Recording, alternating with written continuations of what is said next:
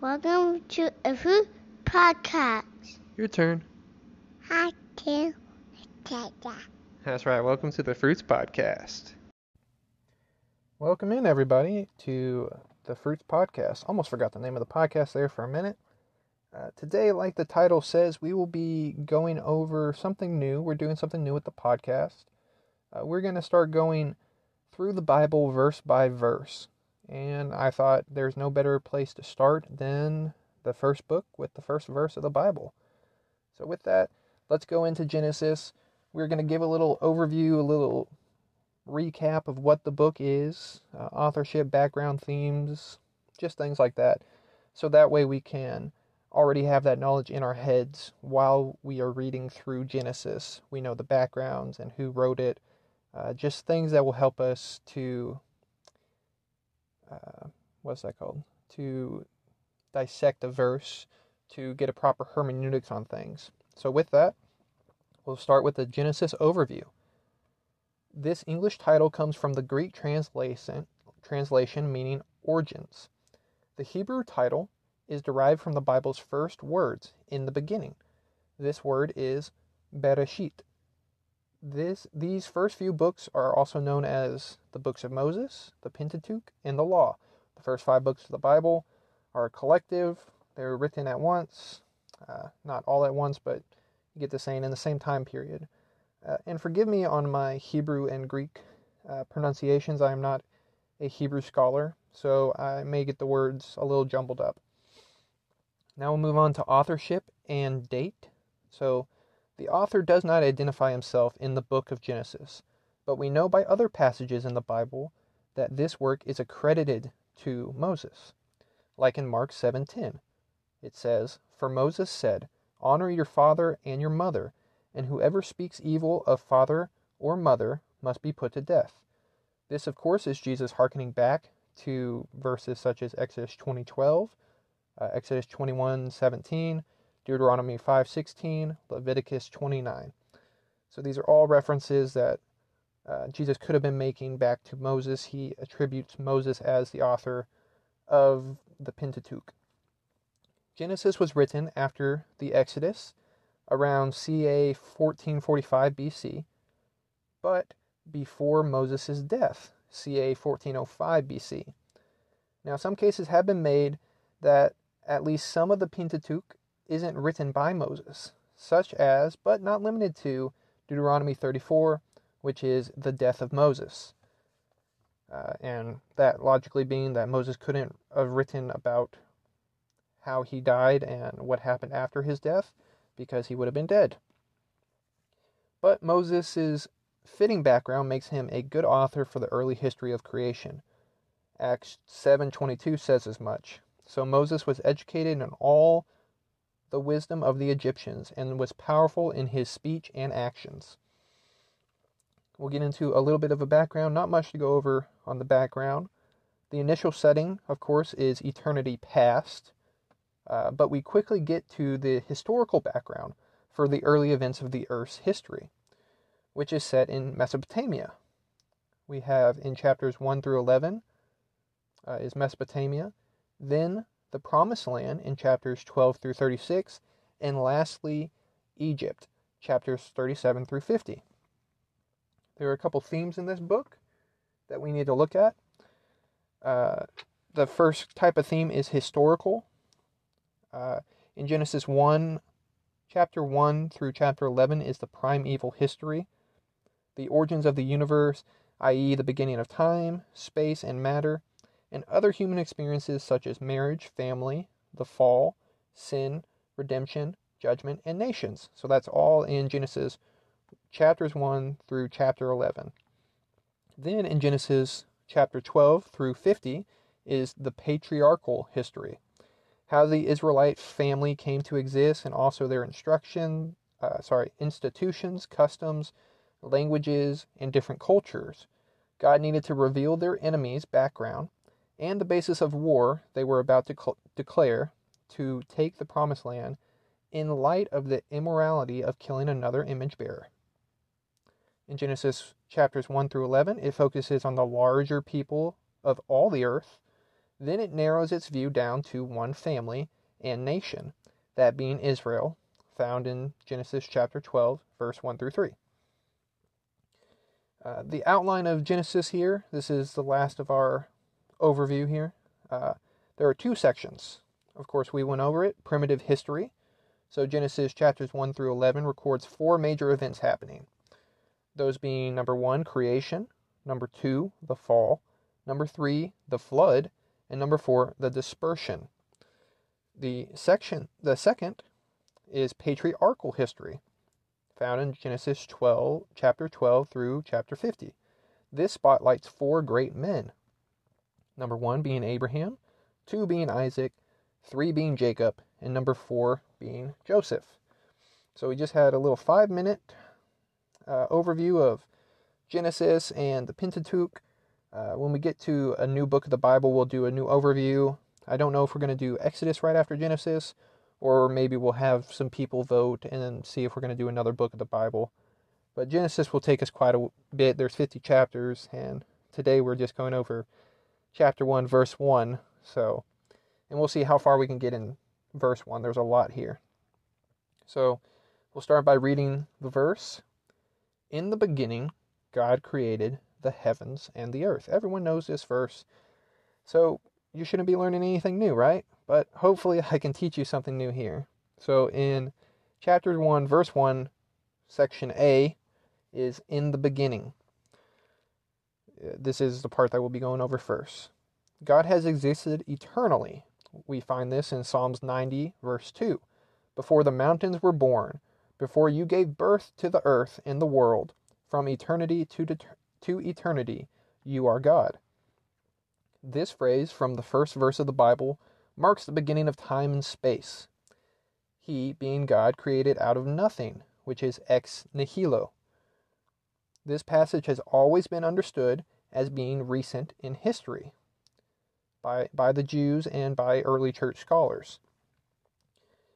This message was proclaimed to the Israelites on the plains of Moab sometime before entering the Promised Land. Moses read this out to the Israelites before entering the Promised Land, but it was understood, the creation of the world, to be only thousands of years old to the people of God. It was also understood to be special, meaning 6 24-hour periods called days, which is further proven by the accompanying phrase, the evening and the morning. Scripture does not support a creation date earlier than 10,000 years. I have heard some people say around 20,000 is as far as they're going, so 6 to 20,000. I find that fine, but just what we're going off of, 10,000 years is kind of sort of the limit. You can add in a little bit more there just to be safe. I would be amiss if I did not discuss the other theories about the days, but I'll just touch on them. I'll touch on some of them in brief after I make a statement about how we read the Bible. First of all, let me make this clear. Creation was a theological issue for centuries, not a scientific issue. Science is based on observation and testing. It's one of the easiest definitions of what science is. You observe and you test. And you cannot observe what was before time or be able to test what happened in the beginning, which is why God is the one who can tell us what happened in the beginning, since he was the only one there to observe it. But this debate about millions of years started all when a man named Darwin came along. He had the idea of millions of years, and it has infested the church since then. One of the rules of hermeneutics is to interpret the scripture literally, unless you have a good reason to believe it is figurative. Also, we do not interpret scripture to find hidden truths, but read the text plain meaning and historical context first. Whenever you have someone that says that, oh, I found this super secret thing in the Bible, no one's ever known about it, it's a hidden secret, it's probably not a real hidden secret. It's probably bad hermeneutics, and usually you can go through and talk to that person, and it eventually comes out that it is a bad hermeneutic that they've adopted. But yet, I will discuss some of the beliefs expressed by some people about the days and about creation. But if you want more information on this debate of literal 7 days or millions of years, I would suggest the book 7 Days That Divide the World by John C. Lennox, who is on the side of non-literal 6 days of creation. I've listened to this book. It's a great book for someone just getting into this. He does go over a lot of different things, a lot of different theories. I won't be covering all of them today. You can go listen to the book if you want. I suggest it on Audible. It's where I listen to it. But if you want the other side, the literal 24-hour days, then I would suggest going to answersingenesis.org. This is a site that I use. I listen to their YouTube channel. I don't have any books by anyone there, but I am looking. So if you have any suggestions on books, especially on Audible, from the people that work at Answers in Genesis, please let me know. But one of the theories of the first chapter of Genesis and second chapter, you can add in, maybe third, is that each day could be millions of years. Now, what does this do? What mindset does this put you into if you say, well, it could be a million years? Well, one, it would allow for evolution. So you'd be allowing for a macro evolution where different species can change to another species, speciation. So that would be like, we say, a lot of people say kinds. So like a dog kind to a cat kind. We've never found such evolution, but Christians do believe in microevolution, like Darwin's finches, where their beaks can change shape. That's something we have to believe in because it's provable and we've observed it happening over time. And this type of theory also conforms to science. It doesn't just confirm science and say, well, yeah, the scientists got it right and the Bible got it right. It more puts you into a mindset of conforming to science, as science is the ultimate standard first, and then the Bible has to line up with it, where we should be taking, well, the Bible's a literal authority. Science should match up with it, but scientists will not always match up with it. There's a difference between science, what the science says, and what scientists say. Let's not forget that. Even if there's a 98% vote from a room full of scientists that, let's say, if you brush your teeth, they will never fall out, but 2% of those scientists say you can never brush your teeth and your teeth will never fall out. That we might be able to actually observe and test, but you get what I'm saying. If there's a divergence, we have to more so choose a side, and usually us as Christians would choose the side of the Bible because that is our ultimate authority. Another episode I may do in the future, who's our ultimate authority or what is our ultimate authority, but that's for later. So now I want to tell everyone I did used to believe these type of things, the millions of years type of theory, but it is why I suggest every Christian learn a little bit about hermeneutics and church history. Now, if we allow science to interpret the Bible, like I said, science being the ultimate authority, and we don't allow the rest of the Bible to interpret the Bible, then using proper hermeneutics, which aligns with the rest of the Bible, how we would interpret, then we might let it also interpret the virgin birth. If science interprets the virgin birth, it's, up to science. Let's see what science says. Is it possible? Or the resurrection. Science would say that is not possible. Or even human sexuality. We see it in our day where a lot of so-called scientists say that, if you are born a biological boy, you can be a female. It makes no sense. So we don't go by the science. That's not our ultimate authority. The Bible should be our ultimate authority. Here are some examples of how people interpret the first chapter and second chapter of Genesis. Like I said, I'll only be going over a couple, but it was something that I was involved in. So if you have any questions and want to know more about these theories, feel free to ask me, and I can talk days about this because I've listened and read so much stuff about it. But one of these is the word day, D-A-Y. It has a different meaning in a couple different verses. So verse 5, where the amount of time from the Spirit hovering on the waters to the light and the dark being separated could be an unknown amount of time. So we have a question there. We don't get, and there was day and night the first day. It's the Spirit was hovering over the water, which we'll go over next week. And then the light and dark being separated. We don't get a timetable. It's not provided in Genesis there. Or another one is in verse 17, is when God made the sun and moon. And for everyone who, knows anything about the earth, that's how we tell the passage of time. So the first 3 days of creation could be an unknown amount of time right there. Because if you don't have the sun and moon, you can't tell time. So on, so on. So it's unknown amount of time. It could have been millions or billions of years. We don't know. That's the hermeneutic there. Or we also notice that the seventh day is when God rested, and it never says there was evening and morning. So that seventh day technically is still going on to this day. Or in Genesis 2:4, it is not referring to a 24-hour day. It says in the day that the Lord created. So it's just like as if I would say, back in the day I did this. It's not referring to a 24-hour day. It's saying back then, basically. So it's the word day there is used in a different context, is what the people would argue. But I will leave the listeners of this podcast to do a deeper dive into these type of what I call theories.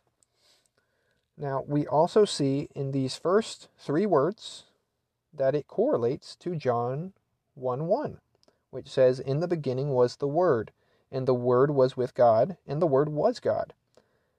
Now, this verse also gives us another perspective of what was happening in the time before there was time. Jesus was there. He and the Father were creating together. The whole Trinity of God were in agreement on this whole plan of creating the heavens and the earth. They had a plan from eternity past to create us. And to think of this on a more personal level, He already had you in mind, and He saved you, the elect, before Genesis 1:1, before the Bible even starts. He already determined His elect there, as we see in Ephesians 1:4. For He, being God, chose us in Him before the foundations of the world to be holy and blameless in His sight. This shows the act of love that went into this very first verse of the Bible. If we can see verses from the New Testament hearkening back to the Old, it gives us insight and helps us in reading this literature that was written so long ago. I know some people that, I wouldn't say they don't like reading the Old Testament, but it gets boring because you don't see how it relates to the New Testament. And you want to, let's say, I've heard someone say, I just want to get back to Jesus, which I fully understand that. But we see in the Old Testament, we learn things about Jesus that maybe at a cursory glance we wouldn't have known. Now, we'll get to what I call Genesis 1:1b right here, which is, so we had in the beginning, then it said God. That's my B. I know it's one word. You would think the whole rest of the verse would be section B, but in my notes, this is section B, just the word God. Now, this word God is in Hebrew Elohim. I'm pretty confident on that one. The pronunciation, I will say, I know what the word is. I've written it down. But this is a general term for deity, and it's also a true name, of God. It means God of gods. So this is why Elohim here is put in plural. I know us as Christians like to look at it and say, well, look, there's the Trinity right off the bat. It's in plural, so it means that there was more than one God person. So we say, yeah, that was the Father, the Son, and the Holy Spirit. But this Hebrew word just means God of gods. It means He is the only God. He's the God of all the wooden idols that you have. So maybe we shouldn't argue out of that verse to prove the Trinity. I wouldn't say it's the best way to argue it there. But some scholars may disagree with me. Jesus used a form of this word when He was on the cross. He said, forgive me, Eli Eli Lama Sabachthani. Sorry if I butchered that. I am not a Greek scholar, like I said. So the root word there is El, E-L. It is borrowed from the Canaanites, and it can refer to pagan gods, angels, men, and also judges. Now, here we see that Moses makes no attempt to defend the existence of God. Instead, he states a fact to everyone reading or listening to this book. The statement is to be believed by faith. But there are, explained elsewhere in Genesis and in the Bible as a whole, who God is and his existence. But, he's reading this book to the Israelites on the plains of Moab here, waiting to go in the promised land, and he doesn't defend the existence of God. He says, this is God. This is the one that brought you out of Egypt. Like I said, later on, his existence is defended.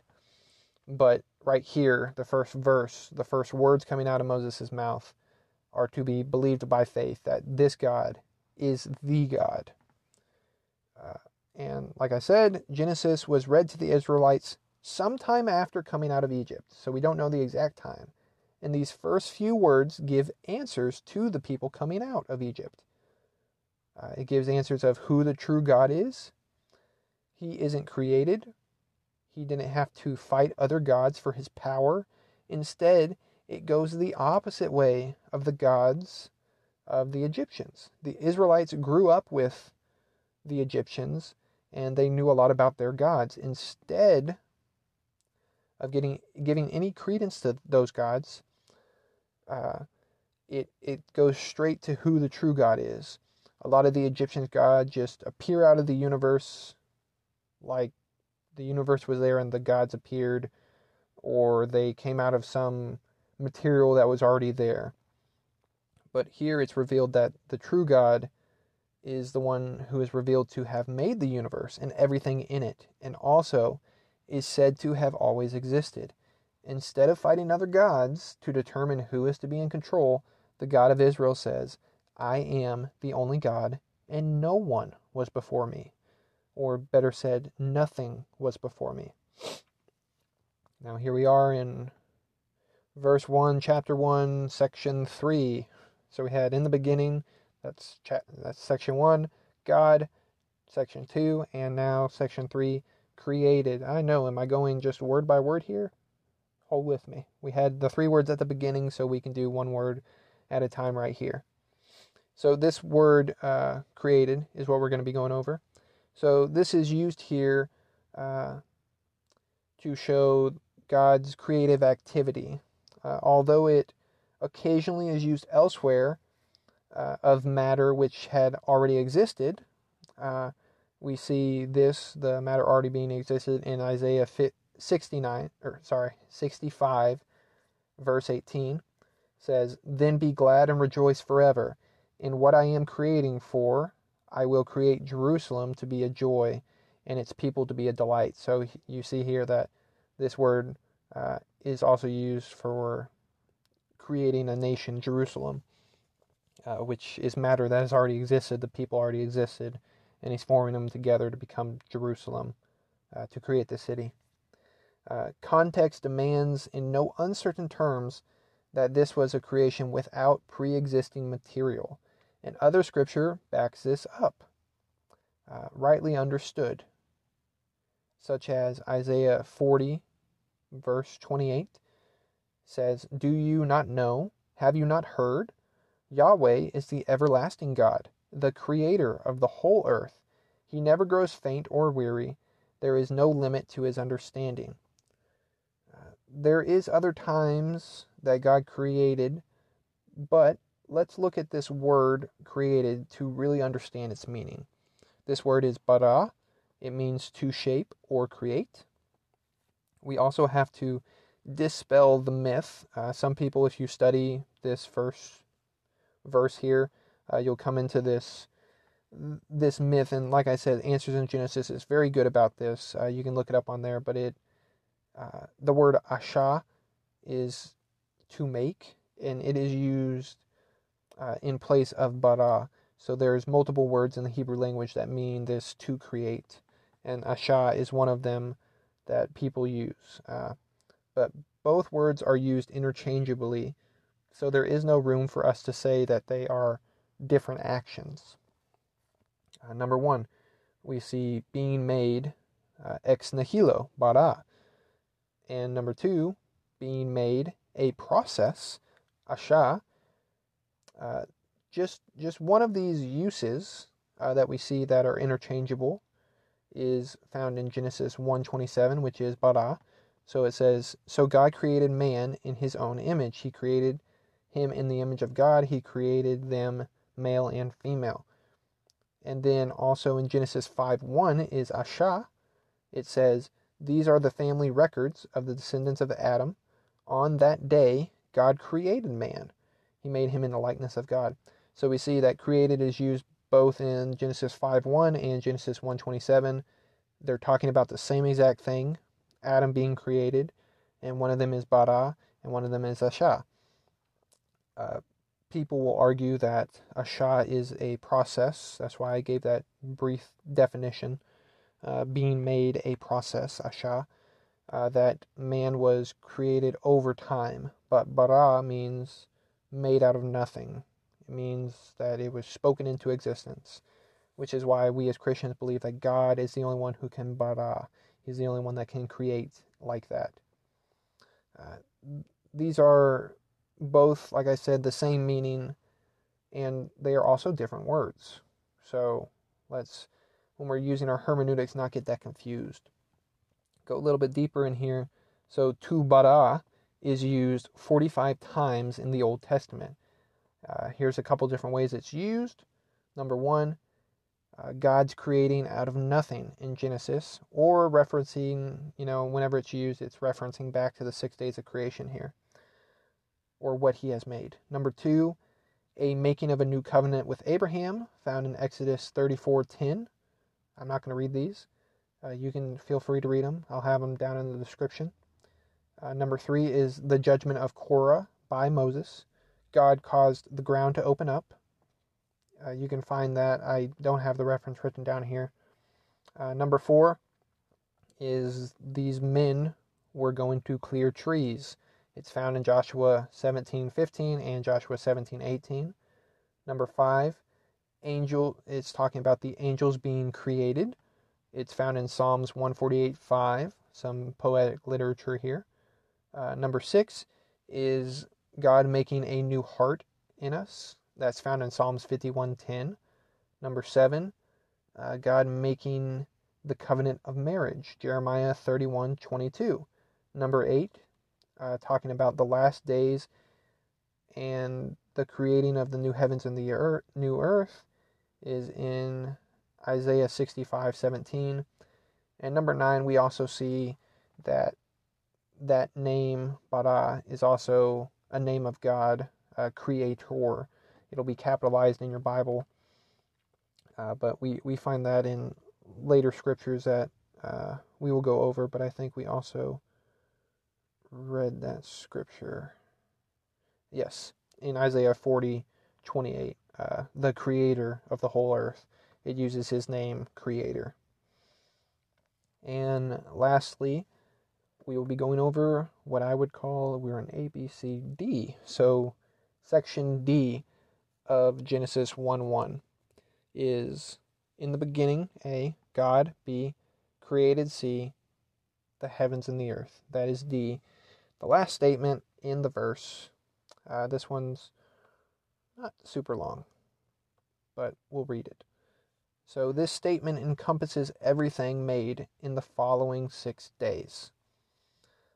We see the full power of our God at this moment. At the start of history, he did more than we could ever imagine. What we can only assume was done in a moment, in a flash. This is what some people would call the Big Bang. But as we have seen, it is so much more than that. A little bit about the Big Bang here and why it doesn't really fit. The Big Bang has a starting point, but it also must have pre-existing matter to happen. and you can look up different types of Big Bang theories. But if there was nothing, so no matter, the nothing could have never done anything, or could have never done nothing. A little quote, it says, "From nothing, nothing comes." It's an old Greek philosopher, I believe, that says that. But the logic behind this is obvious.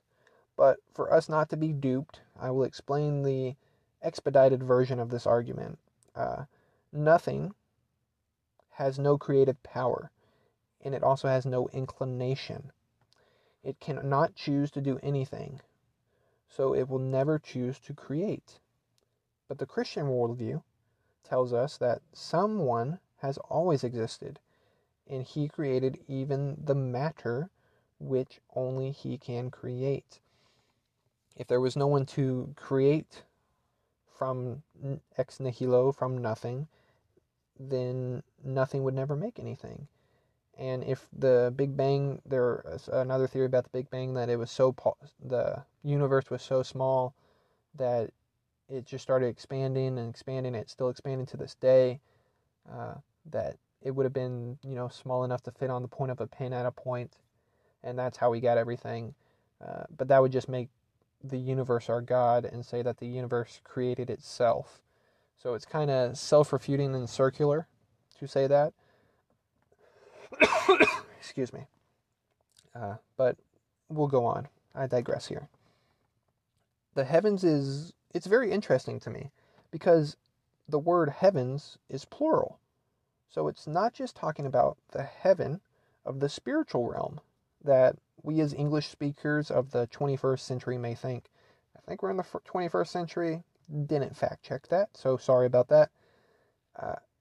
But we must not overlook how we see words, because it'll help us into exegeting a passage of scripture rightly. The heavens here is Hebrew. It is shamayim. I should have had Google pronounce that for me before the podcast, but shamayim is how I will say it. And it is used in Genesis 1:1 and Genesis 2:1, the word meaning heights or elevation. But the word heavens is also translated differently in other parts of the Bible. Sometimes a different word is used, or the context changes the meaning of the word, whether it be spiritual or metamorphical. I hope that's a word. The heavens and the earth is used to indicate the whole universe. We see in Genesis 1:1, Jeremiah 23:24, Acts 17:24, and so on. According to the Jewish notion, there were 3 heavens, hence why it's in the plural form. Number 1, the firmament, as in the fowls of the air, where the birds would fly. We find this in Genesis 7:3. It says, "And 7 pairs, male and females, of the birds of the sky." And that verse continues on, but we see there the birds of the sky is also the heavens. Number 2, the second heaven, is the starry heavens. In Deuteronomy 17:3, we find it. It says, "And has..." this is a run-on sentence. "And has gone to worship other gods by bowing down to the sun, moon, and all the stars in the sky, which I have forbidden." God talking there. The third heaven here, the third, is the heavens of heavens, or also the third heaven. We find this in Deuteronomy 10:14. It says, "The heavens, indeed the highest heavens, belong to the Lord your God, as does the earth and everything in it." We also see this when we read Paul's writings in 2 Corinthians 12:2. It says, "I know a man in Christ who was caught up into the third heaven 14 years ago." The verse continues on. Paul talking about himself going to heaven. It's a great read. I love 2 Corinthians 12. It's very good. Very good hermeneutical practices you can use there. But, of course, this is a Greek word, so not the same as the Hebrew, but referring to the same thing. It means paradise. So this is the same thing that Jesus was talking about to the man on the cross in Luke 23:43. He said, And he said to him, I assure you, today you will be with me in paradise, or in the third heavens. Heaven, not heavens.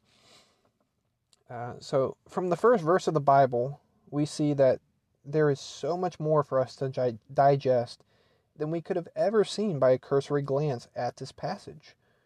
We also learn that the Old Testament talks about our God, and with the insight of the New Testament, we get a different perspective. We also see that Jesus was there, and we also will recognize why we as Christians don't unhitch from the Old Testament, because we can still learn from it, not only about the history of the earth and our human race, but also about the attributes and nature of our God. I added in there the unhitching from the Old Testament because some people have suggested that us as Christians unhitch from the Old Testament, that it is basically useless. I'm not one of those. I believe the Old Testament is still inspired scripture and can teach us a lot of different things. I just believe that we have to be able to look at the Old Testament and realize that not everything is referring to us. Jeremiah 29:11 says, I know the plans I have for you, says the Lord's plan to prosper. You would know the verse. I don't have it all the way memorized. But it's basically saying the Lord has these things planned for you and they're good things. Well, if you go look down in verse 17, it also says that some of his plans for you are the sword, so to kill you. So we can't really apply this Jeremiah 29:11 without applying Jeremiah 29:17, because the Bible, even though I'm doing this verse by verse, the Bible was not written in verses. It was written as a one book that doesn't have any chapter breaks or any verses. There wasn't such a thing back then. So when we read things, we can't just read a little snippet and apply it to ourselves. We have to get the context of what was happening, which is why we went over the overview in Genesis.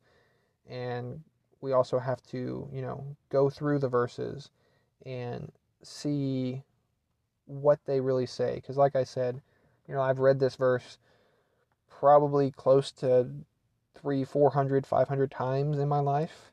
And I've never, some of these things never clicked with me, especially about why the word God was plural. I've heard Christians say it's because of the Trinity, and as we've realized, it's because the word means God of gods, not because the Trinity. Not saying I don't believe in the Trinity, I do, but I'm just saying that that verse is not referring back to the Trinity. But I hope you guys enjoyed this new style. Some episodes may be longer, some shorter. It just kind of depends, and I might do multiple verses in an episode. It's really how much I can dig out of it. And even me, like this one verse, I didn't really go over every single thing. Like I said, I only went over, in the beginning was my longest section, but I could have made that a lot longer by actually going into theories about what people believe about the 6 days of creation. I could have went in a lot more about God's name Elohim there.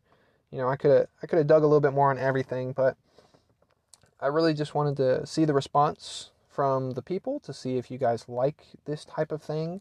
I think it fits my personality a little bit better. I know I'm not the most enthusiastic person when speaking, so I hope you guys enjoy this more teaching, lecture type of podcast.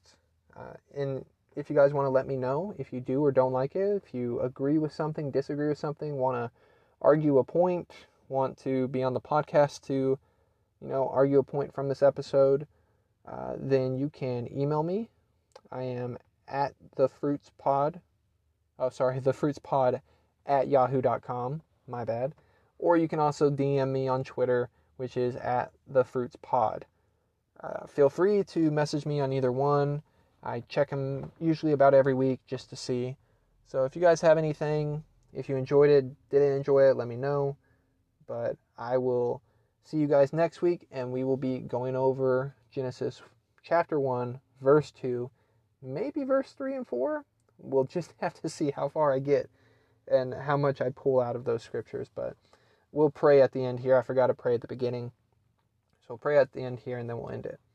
Lord, thank you for allowing us to read your word and allowing us to have a picture back in time of what was happening, and just allowing us to see your creative work and how you made us and how you made the universe, and for us to understand more about your word, Lord. I pray that this study going through Genesis would be encouragement to the people listening, whether they be Christians or non-Christians. I pray that we would see the gospel explained throughout these chapters and verses, that we would always be able to point back to you in everything that we learn, Lord. Thank you for giving me this platform to speak to people, and I pray that it would just be a blessing to them and that you would receive all the glory. In your name I pray. Amen. All right, guys, I will see you next week. Bye-bye.